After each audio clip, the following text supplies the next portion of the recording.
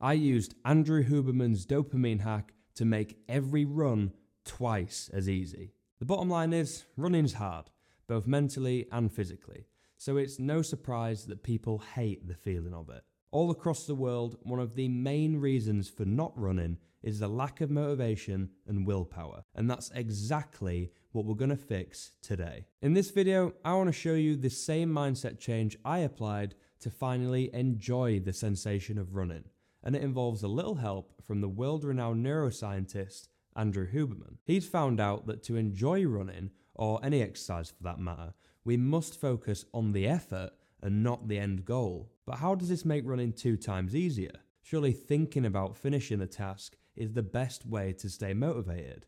And that's exactly what I thought too, until I learned that our brains have a huge impact on our performance, and a lot of us just aren't tapping into it. So let me show you how to do just that. In a recent podcast, I listened to Huberman speak about the benefits of using dopamine when we exercise. During this podcast, I learned something I never knew about people, but it's actually so obvious. A lot of us associate effort to an award system, like a hot shower at the end of a run or downtime after a day of hard work. And while there might seem to be nothing wrong with this natural approach, it actually has some underlying issues that are secretly making the task more difficult than it should be. When we focus on the end goal, we actually have access to less dopamine than if we were to focus on the pursuit of our goal. This makes exercise more painful and reduces our efficiency during the exercise. So what is dopamine and how does it help? Dopamine is a powerful neurotransmitter that makes us feel like we can accomplish anything. But like all great powers, it must be used carefully. Too much dopamine can lead us down a path of addiction and self-destruction. It has the power to make our energy and focus levels higher, making exercise a far easier task.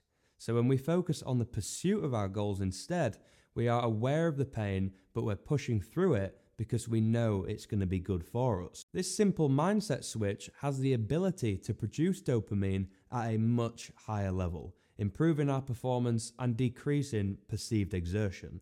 It literally makes activity instantly easier. If you feel like the video has helped you so far, don't forget to click the like button. Now, let's relate this to exercise, so you can use this as a practical application for your next run or strength session. If we're in the gym and all we're thinking about is getting it over with, we're actually making it way harder for ourselves. If instead we accept that the challenge is hard, but that we're doing it by choice, we can actually make it seem far easier. This way of thinking allows us to tap into those dopamine stores and completely reverse our mood and current attitude towards that session. This can result in improved strength levels and ultimately make more progress. And the same applies to running.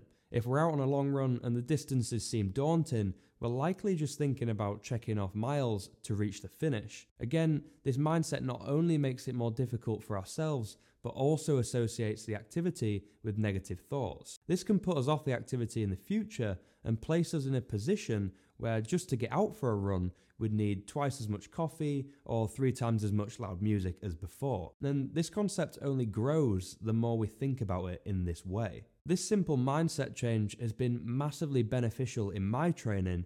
I even changed my lock screen to remind myself of this daily. The words "enjoy the challenge" now play through my head when I'm doing anything, whether it be work or training. The same outlook can still apply and will improve your performance. So now we've got the motivation side of things dialed in, next you need to use that effectively in a great training plan. So to help you run faster and lift heavier, go watch this video next to find out how to structure your training properly.